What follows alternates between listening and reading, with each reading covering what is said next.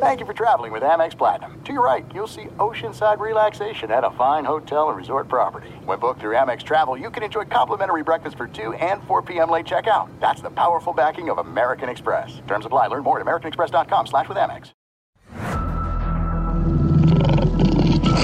From the king of sports books comes the king of sports podcasts. Unleashed. Presented by BetMGM. Here's your host, Olivia Harlan Decker.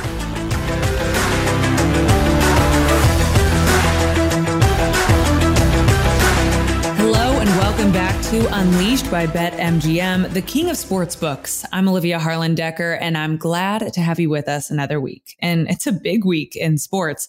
The tennis French Open just wrapped up. The golf U.S. Open starts this weekend from the South Course of Torrey Pines. And of course, NBA playoffs, which we always give you a little juice on. The conference semifinals wrapping up this weekend. In the NHL, the Stanley Cup semifinals, College World Series, European Championship in soccer. Oh my gosh, it's a lot. And I'm excited to bring on BetMGM's expert, Peter Andrew. He'll be on later in the show to break down betting odds and tell you how to navigate everything in the world of sports gambling this week. But first, it is golf's U.S. Open week, so let's turn our focus there. It's the third major of the year. Of course, there are 4. And most recently, we saw Phil Mickelson win the PGA Championship at Kiawah Island, making history at age 50. Well, guess what? He turns 51 on Wednesday, and there's some hope and buzz around him. Should he win 2 in a row in his 50s, the second one giving him his career Grand Slam? Oh my gosh, start writing the book now. It's going to be one of the best stories in sports. Also, Brooks Koepka is coming off a missed cut. He's looking to win his 3rd U.S. Open in 5 years. He's just 31 years old. That would be monumental. And the heavy favorite, Jon Rahm. He came down with COVID earlier this month and had to withdraw from the Memorial Tournament, which he was leading by 6 strokes. He passed COVID protocol. He's at Torrey Pines on time, practicing. He's ready to go. He's won here and is plus 1,000 to win the tournament. Well, that's enough from me. Let's hear from someone who is actually playing in the tournament. It's Max Homa. He's a national champion from Cal. He got his first PGA Tour victory at the Wells Fargo Championship 2 years ago. And most recently, he won at the beginning of the year at the Genesis Invitational. We caught up with him right before he left for San Diego. He's super interesting. Our conversation kind of went everywhere. You are going to want to listen start to finish. So without further ado, let's bring in Max Homa.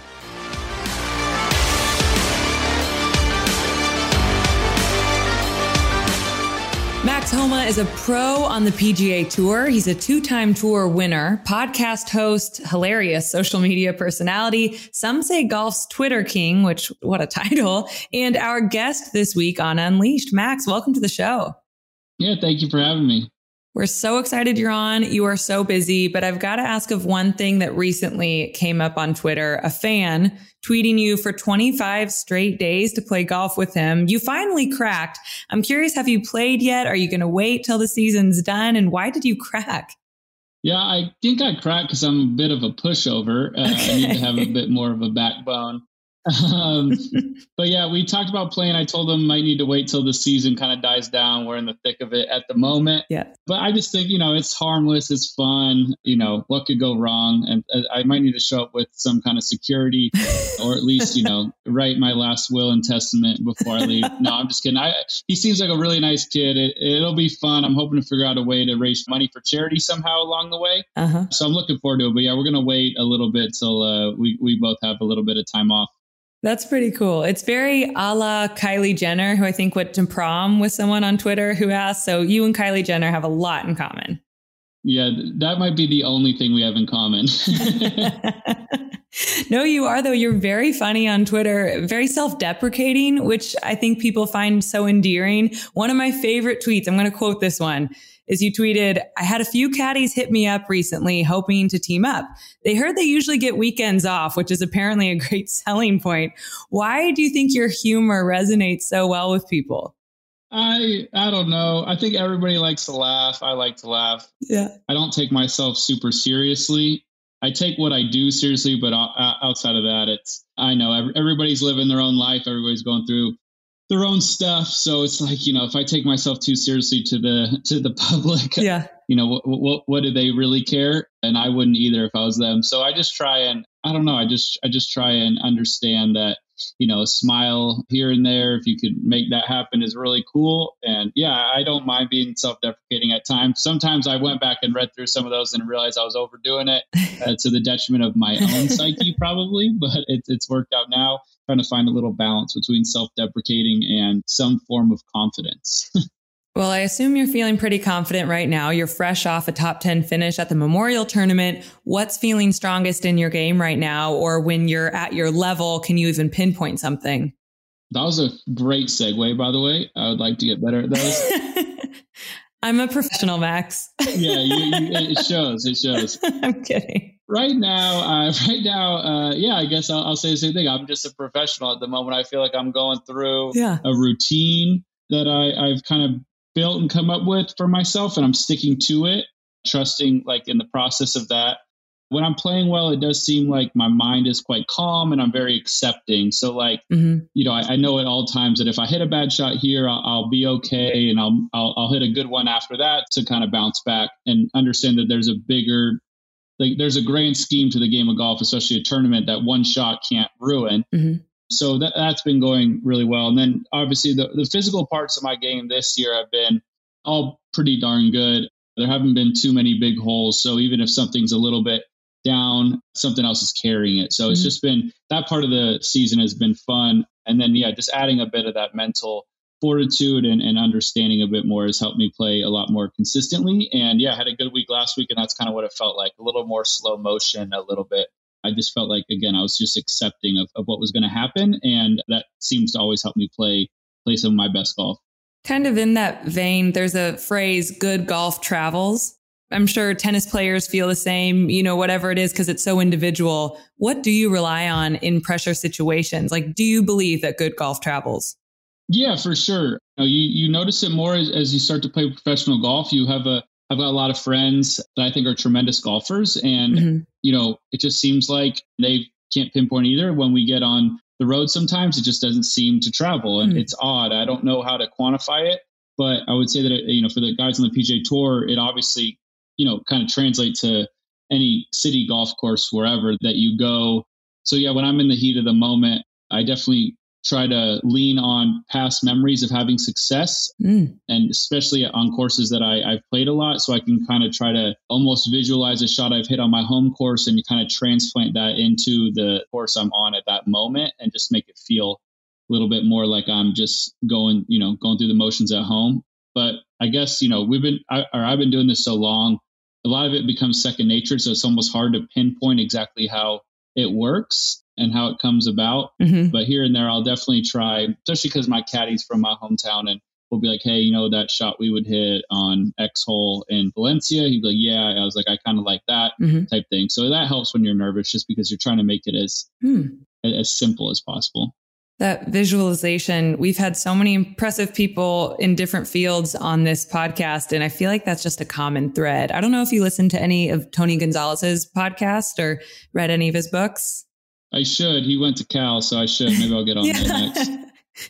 Well, no, his podcast is really good, but he always is talking about flow state and visualization. And he says on the morning of a game. Yeah, I got into that. Yeah. Yeah, it's fascinating. He says morning of a game, he'd wake up and truly in bed, like look at his hands and picture catching a football. And I always think that would apply even to like someone in business before they give a presentation, like imagining walking out of that conference room, having just killed it. Like, do you think something that you really take advantage of, that whole flow state and visualization?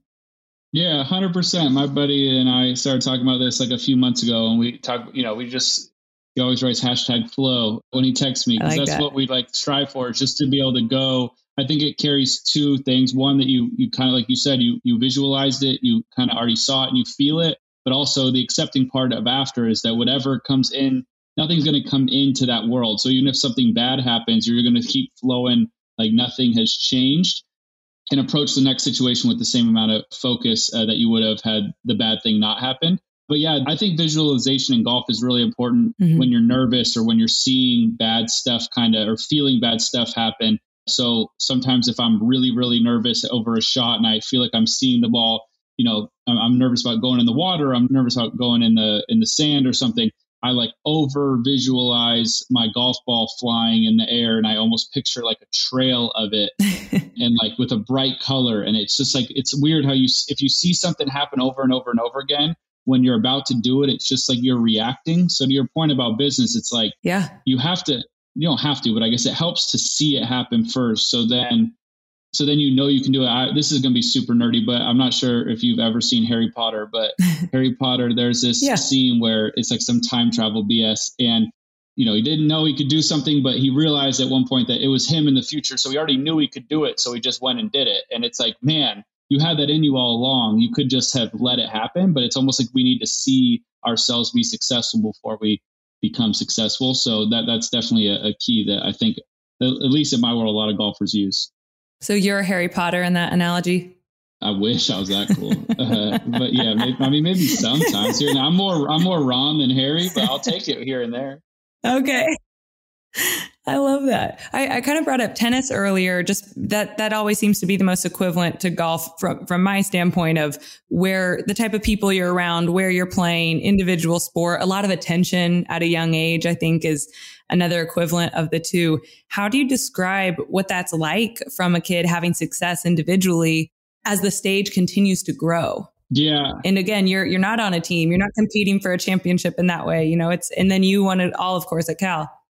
Yeah, it's really difficult. Getting to play high school golf and college golf with a team does help. When you get out on your own, it's difficult because I feel like I've always been in a weird way, like envious at times of other sports and other athletes because, let's just say Mookie Betts for the Dodgers could go 0 for 4, have a bad game, but they could win.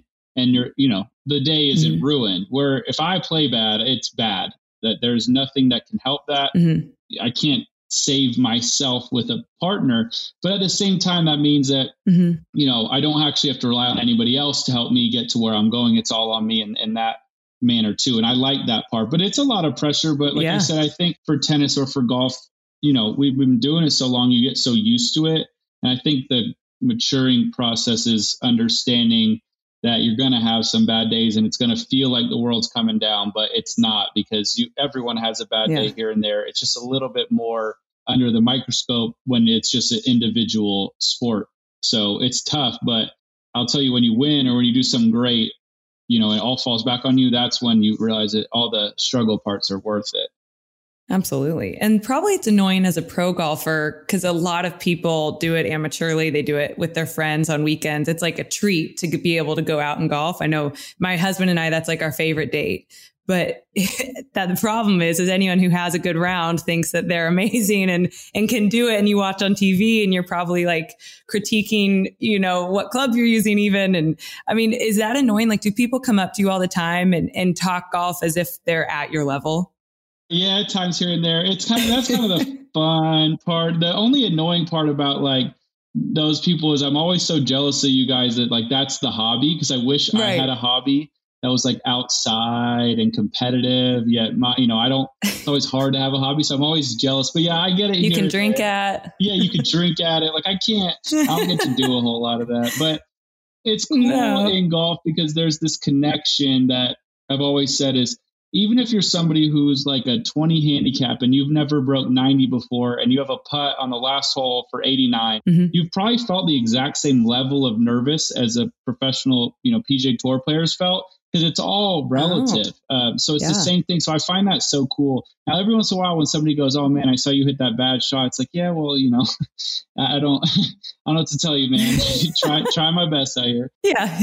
I know you could play pickup basketball, but it's not like you would ever be able to talk to LeBron James or something and relate at all. So golf does have that opening, and I think that's cool for the sport. Yeah.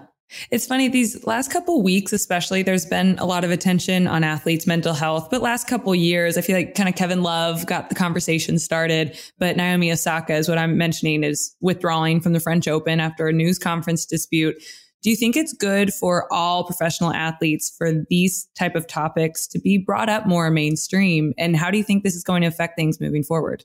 Yeah, I think it's really interesting. It's very noble of Naomi to do what she did. I do think that we have, as athletes, I think you have, especially someone like her who is clearly unbelievable, you kind of have an obligation to do these interviews. But at the same time, she has her right to say, you know what, I'm not going to do it. And if she has to deal with those repercussions or withdraw or whatever it is, she understands that. And I think it was very cool because I think about all the time, some players will have a bad week in golf. And I know that they're maybe going through a little something outside of the game of golf, family, whatever. Mm-hmm. You'll still see the same kind of negative attention towards them as far as like media or even fan engagement. And it's like, man, like you don't understand. People aren't robots. I know I would probably look at somebody on a baseball field. Why is he throwing it so bad? Or why can't he catch today? And it's like, man, maybe something else is going on that's not great. So it's great of her to bring attention to the fact that not everybody's a perfect, bubbly person every day of the week. Not everybody's going to be happy at all times. There's a lot of stuff. I mean, she talked about anxiety of talking in public, and she's got millions of people with their eyes on her at all times. So it was great that she could bring that point to light because she's a tremendous athlete, but she's also just a person at the end of the day. And, you know, if that happened more often, I think people would be more willing to seek maybe a little bit of help, or at least feel like there's a little bit more of a commonality to not feeling great all the time. And I thought that was very cool. Yeah, totally agree. It's great to have people even know the right verbiage to discuss these things with. And it's huge. But with you, I mean, the field is so dense when you get to the level you're at. It's so talented. So there's a lot of ups and downs in your profession. So if you could go back to the 2013 national champ at Cal, you were an all Pac-12 player. Your name, you know, was so relevant and there was so much promise. And to think of everywhere you've gone since then, what would you tell yourself? Like holding that trophy, what would you go back and tell yourself? I'd probably tell myself that whatever next level you go to and for the rest of your life, to always remember that I am my favorite golfer. Oh, I love that. Because I think it's very easy to grow up and be around these people that you've watched and envy what they do.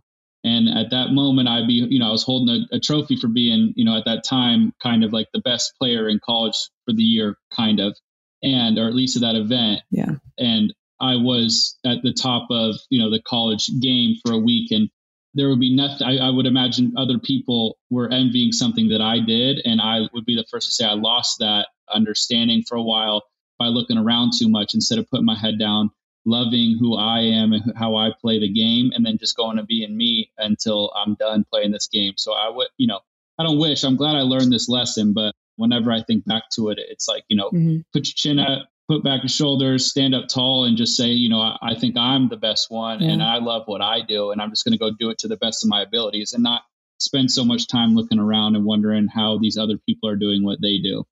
It's funny. My dad has told me almost word for word those same sentences, just getting into even broadcasting. And I don't know if maybe down the line that's something you want to do in golf, because I think you'd be really good at it. But it's such a paranoid business in our own right. So my dad always says, you know, never look sideways, put your head down, do the work, be a pro. And I feel like maybe you two are in cahoots on that one. Yeah, we talked before this. He told me to bring it up. Okay. Now, I do have to mention you are a co-host on your own podcast with Shane Bacon called Get a Grip. And it kind of has the purpose of making light of a traditionally stuffy sport. And I think even in the bio of the podcast, it says the public golf course of podcasts, which I really, really appreciate. Tell me what this experience has been like for you. Has this been a challenge in any way, or is it really natural? It is challenging in the sense that it is not where I'm comfortable. Shane is a pro and he makes it so easy. Yeah. It's been fun to have a little bit of a platform to talk about the weeks that I have on the course, and also so we can talk about some things that I know maybe are going to get misconstrued in the media for maybe some of the guys who've won or who are struggling. So I like that. It is a blast. I want golf to be more inclusive. I want more people to be interested in playing, and that's been the joy of it all. But yeah, it's hard and scary. Shane does like almost all the work. He makes it easy for me. I'd show up and talk, but he comes up with some great ideas and typically formats most of the show. And I just kind of am a body, but no, I have a blast. It puts in so much perspective how hard broadcasting is and commentating is. And, it's amazing how professional everyone is that does it. And to your last point in the question before about how, it's probably a paranoid thing to do because you're up there talking, you don't know, you don't have any reaction. It's not like being a comedian where someone will clap or laugh when you say something funny. It is really eye-opening how you say something and then you wait later to see if anybody liked or didn't like what you said. And I don't know, it's a very interesting world and not one I don't think I'm super interested in getting too deep in. I have a hard enough time with what I do, but it has been fun. Right. And nowadays, I guess it's like the 2021 thing to do is like, hey, I have a podcast. So I had to fit in while I could. Believe me, I feel the same. This is my first round of doing a podcast, having the time of my life. It's so fun. It feels like a break from work. But yeah, it's one of those things you're like, want to be a guest on my podcast? Everyone has a podcast. But we really, really appreciate you being a guest. Yeah, everyone does. I think my mom's about to start one. Right. Yeah. Thank you. It's been a lot of fun. Thank you. And thanks for all your conversation on mental health as well. I think in athletics, that's something that needs to be a conversation that is continued. So I appreciate your insight there. Yeah, of course. Thank you so much. And for confirming that you are not Kylie Jenner or Harry Potter, although you have much, much in common. Max, thank you so much for joining us. Best of luck as you hit the road for 3 weeks in the middle of the golf season. Thank you again for your time. Thank you. Yeah, not a whole lot in common with them, but I'll take the little things. All right. And coming up next, we have Peter Andrew with our Lions Lock.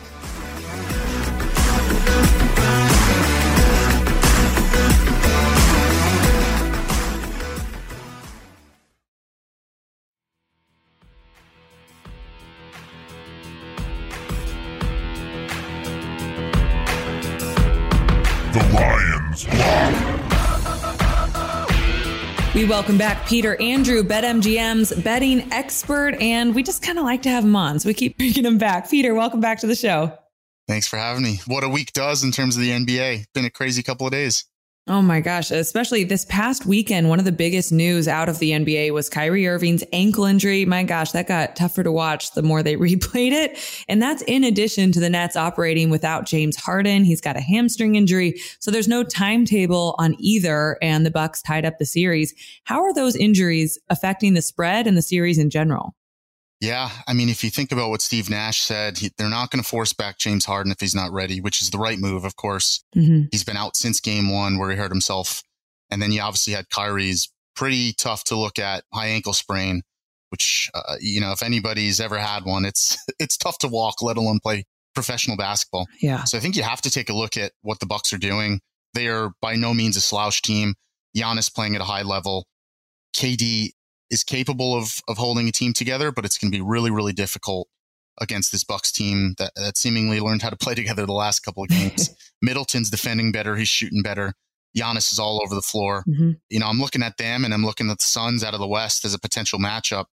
If you were to take those two teams, you're looking at plus 500 for that exact outcome come the NBA Finals. I think whoever comes out of this Brooklyn Bucks series looks better than the other side of things, where you have the Sixers that have looked good as of late, mm-hmm. but can be a little bit shaky, and the Hawks are having a tough go the last couple of games. Game 4 is tonight, so ultimately, I think that'll determine where they lie. I really like how the Bucks have played the last 2 games, and I think couple that with the injuries, it's going to be tough for the Nets. Peter, I like when we get to talk about this stuff because you come at it from such an analytic standpoint. I come at it from like a sideline reporter standpoint. And I'm very familiar with this Bucks team. Again, I've covered this whole coaching staff and these players. You see something change in their eyes. You see like light at the end of the tunnel, that now they feel a little bit more confident. I think that was very obvious Sunday night. Absolutely. And you can probably compare that to what happened in game 4 for the Nuggets and the Suns as well. Mm-hmm. Jokic gets kicked out of the game. And the same thing happened with the Suns, where they almost had that fire lit under them and said, we can close this out now. They just lost their best player, which is essentially what happened. One of 3 of the Nets' best players. Mm-hmm. And it just gives them that extra little motivation to say, we can do this. And now they're going, essentially a 3-game series with 2 of the Nets' best players probably out for the remainder of the games. And they're saying, we can absolutely do this. So I think you have to look at that. And the fandom part and the non-analytics part, it means a lot. It's part of the game. And they're definitely feeling good about themselves going into game 5. So I'm completely with you. And then going to that Sun series, I mean, they took that with Jokic. It was a Hard foul to say the least. Oh my gosh. And once he got that flagrant 2, they said the same thing. And you just saw them. They played well the whole game, but that was their way to really close it out. CP3 absolutely took over. You didn't need similar to what your dad said last week, you didn't need Devin Booker to be aggressive. Mm-hmm. You just played good basketball. The world really revolves around CP3 and how he plays, getting people involved, hitting that mid-range shot that was gone from the NBA for a couple of years, and now it's back. Right. I love what the Suns have been doing. CP3, I think he's plus 1,200 to win finals MVP. Mm-hmm. If they're playing this way, and they're playing team basketball like that, DeAndre Ayton, Devin Booker contributing, of course, Chris Paul running the show, they've got a really, really good shot of taking it all. Did you hear my dad's call last night where he calls Chris Paul Houdini? Yep. Like I told him last week on the other side of the TV, just think about us laughing. Right. That was another great one. I was thinking of you, Peter. I was like, I think he's doing that just for Peter Andrew and the Unleashed podcast because he's just giving us great fodder. The only thing missing was calling you and I out. Right. But everything else in the back of his mind, he was thinking about us. So you mentioned finals MVP. Okay, so you like Chris Paul at plus 1,200. Kevin Durant still leads at plus 325. Do you still feel like he's the dominating force we thought a couple weeks ago?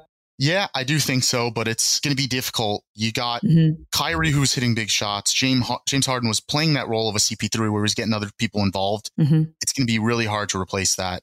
You look at what a guy like James Harden or Kyrie does for a player like Joe Harris.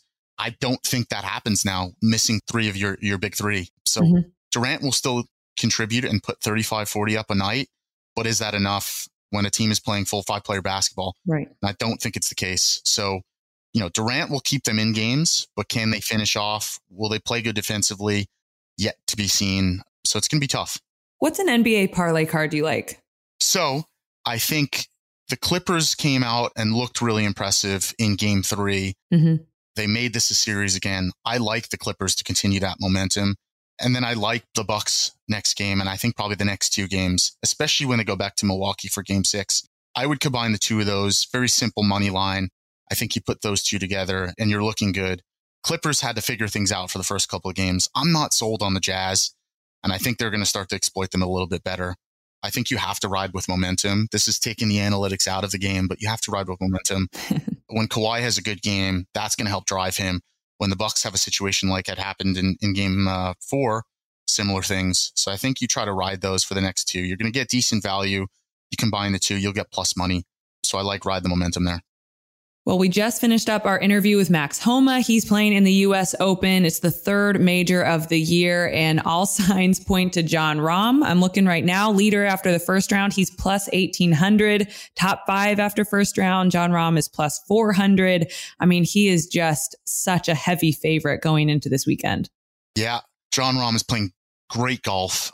Unfortunately, a couple weeks ago at the Memorial, he had to withdraw due to his COVID test, but he's taken 2 tests. He's ready to go. He is arguably the most complete golfer right now. He's played well at Torrey Pines before. I think a lot of this is going to really rely on how well you play at that course. It's playing really long this week, something around 7,800 yards, they're saying potentially. So you need guys that are going to play long balls, consistent balls. Anybody that's getting a little bit messy off the tee is going to have some trouble. I think his stat is 9th this year on the tour in bogey avoidance, which essentially means how can he take that first bad shot and turn it into a par or turn it into a birdie? He's done really well there. I like him to lead after the first round and then plus 1,000 just to win the tournament. I think he is your clear odds-on favorite. A couple other guys I like, Patrick Reed, Tony Finau. They both played earlier this year at the Farmers, which was at Torrey Pines. Reed came in first and Finau tied for second. Finau had one tough day. I think it was day 3 where he shot a couple over par. Both those guys know how to play the course. Again, really, really consistent. You got to stay out of the rough at Torrey, where it seems like it's 6 inches high. Yeah. Reed is plus 2,800. Finau, very similar, plus 2,500. I think both those guys have a really good shot. Again, if they just stick to their game plan, hit those long balls, Finau seemingly can hit it 330 to 350 with almost no force. So if those guys play their game, I think they have a good shot of taking it all. Okay, we were talking earlier, Fun Market, hole-in-one on day 1. Tell us a little bit about that. Yeah, so I feel like this is the fan perspective again, but I feel like anytime you see the highlights of day 1, you always see someone nail a hole-in-one. So plus 400, It's a fun one. I think there's a couple makeable hole-in-ones. So plus 400, just throw a couple bucks. and you'll see a good return there. The other one I like, there's all this conversation around Bryson and Koepka. Yep. So we have a market that's head-to-head betting of just who would finish better over the course of the tournament. I love that. Koepka's even money at plus 100. I think he's in Bryson's head a little bit. Oh, yeah. The way he said the chirping and the banter is good for golf, and he's 100% right. Bryson's one of those kind of by the books guys, and Brooks just lets it fly. I think he loves it. He loves the all right Brooksies. So I like him getting in his head a little bit. I think, DeChambeau has a chance of missing the cut. So I like Brooks to win the head-to-head versus him. That's right. I love the all right Brooksy. You love golf banter. It's just such a formal sport. You love when it seems almost more relatable and kind of like other sports we love to talk about on this show. Peter Andrew, thank you so much for giving us your advice this week. Absolutely. Sounds like me on the golf course with the all right Brooksy. So looking forward to a little bit more of that banter. Thanks, Peter. Take care.